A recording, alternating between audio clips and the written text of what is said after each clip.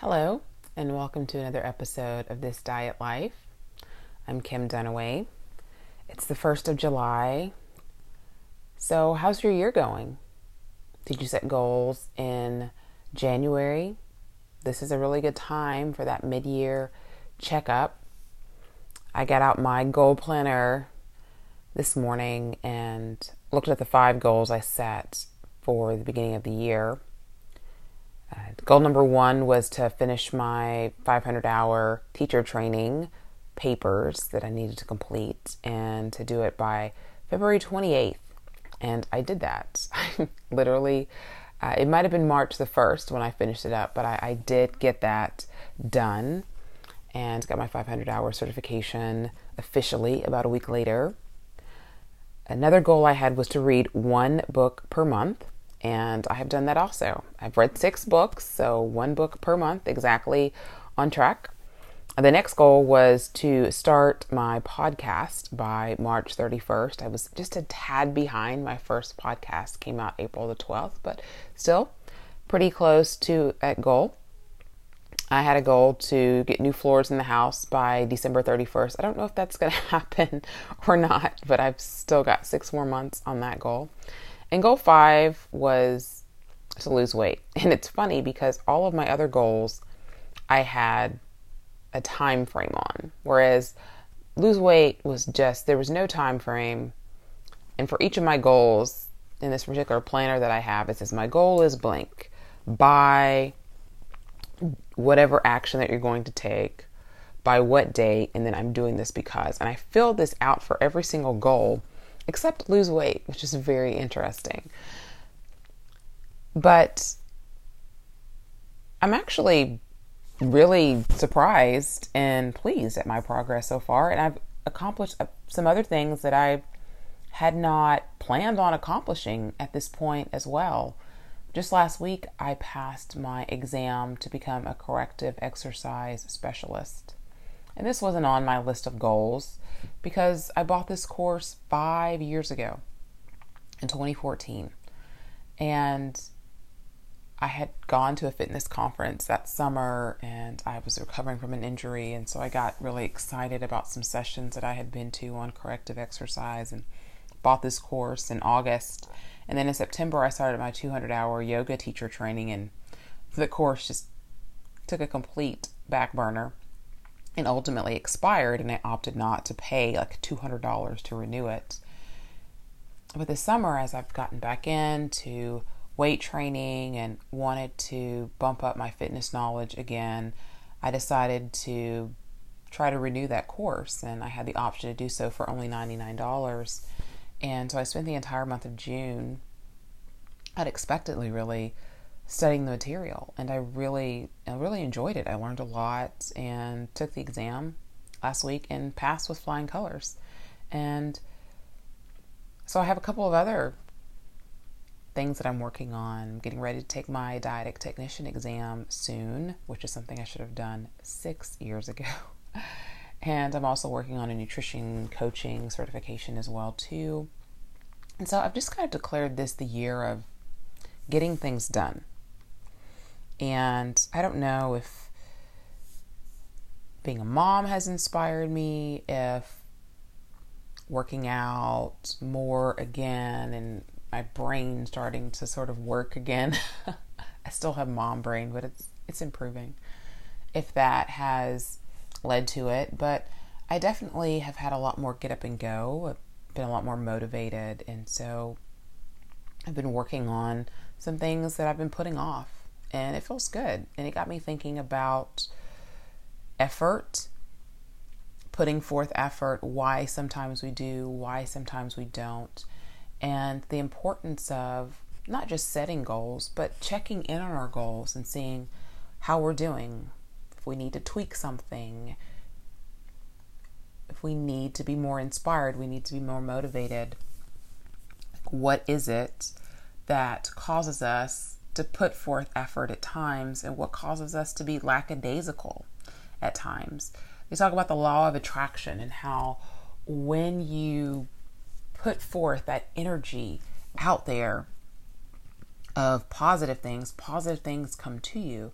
And when you have this negative energy that feels like it's always raining, it's like that grumpy bear scenario. He's always got that cloud over his head, and no matter what, the sky is always falling. And so,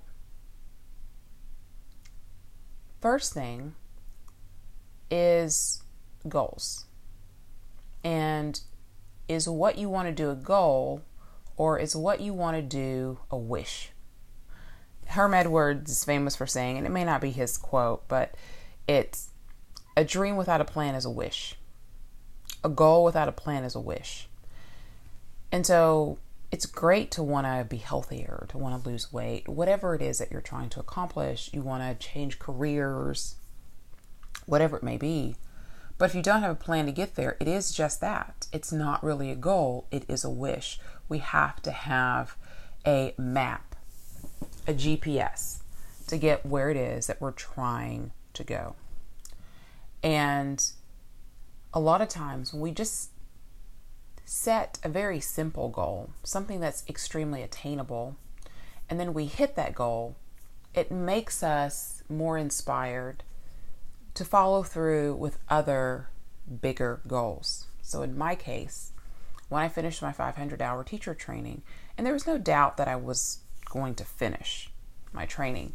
I'd spent 3.5 years basically of workshops and 216 hours worth of personal practice hours and teaching hours and about $4,000. So there was no question I was going to finish the certification.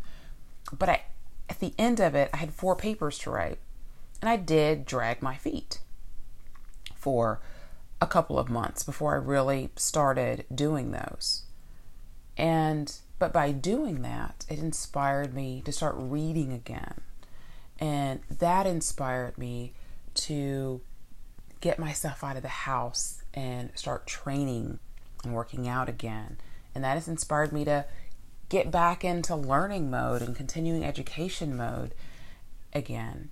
And so just setting a simple goal and being able to achieve it allows us to be able to knock out some of these bigger goals that we have. Because goal setting can be very daunting at times. And it can be very humbling, and it can be very frustrating if we feel like we can't do what it is that we set out to do. A lot of times with weight loss, I pass on advice that I got that was really good one time, and that's to set smaller goals. So instead of trying to lose 70 pounds, you just try to lose 10. And by cutting it off into those little smaller chunks, you have more successes along the way. Because everything is a journey. Nothing happens overnight. A lot of life is little bitty things that's added up over time, even though we focus so much on the big events. It's really the little things that help us get to those big events.